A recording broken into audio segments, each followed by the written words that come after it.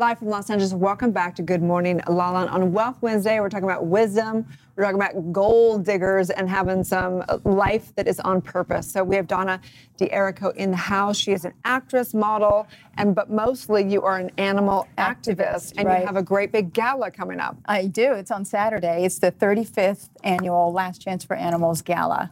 And I'm receiving an award. I'm being honored at it for the Celebrity Activist of the Year.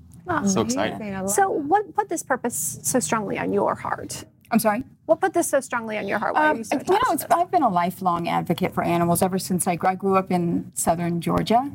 And I used to go in the woods, and I was kind of a loner a little bit, and the animals were my friends. And I would get injured animals and nurse them back to health, and that's what kind of sparked my interest in helping animals. And then that just graduated as I got older into more activism.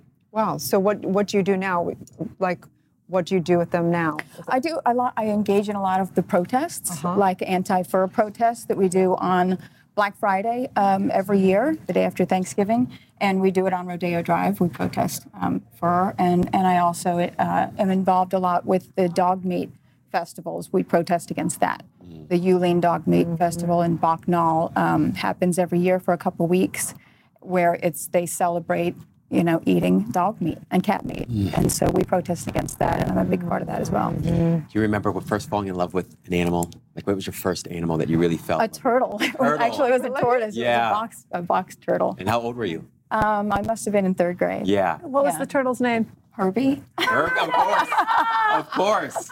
My heart. He escaped out of the cage. And then you went on to become one of the most iconic television actresses of our time and really pursue Hollywood. But with fame and celebrity comes so much responsibility. It does, and you have to be careful with what you devote your time to and open up your life to, because people are paying attention and they want to copy you, and you kind of lead them by example. So I have to be very choosy, and there's a lot of animal activism organizations out there. So I had to be very selective and carefully look into each one, and Last Chance for Animals is the only one that I'll give my time to, because they do the hard work. They're not in it, not to say that the others are, but they're not in it for profit. They're in it to actually make change to legislation. They go undercover and they do investigative work and expose to the public what's really going on, all these horrors that are happening with animal abuse.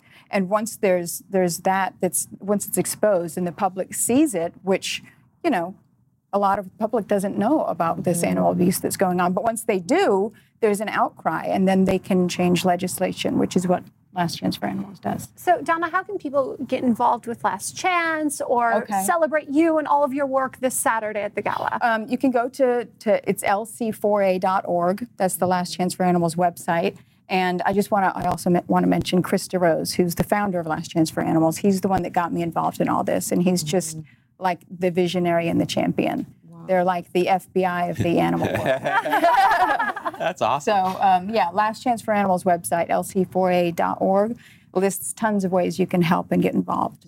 And how can people find and follow your journeys and all the amazing creative projects you're up to? You can go to my social media. I'm on all of them except for Twitter.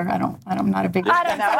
There's too much hate on there. I'm with you there. It's another Just my name is Donna D'Errico, Donnaderrico. Amazing. Thank you for all your work. Thanks for having me on. We really appreciate it. Stay tuned. We're back tomorrow on Good Morning La La Land.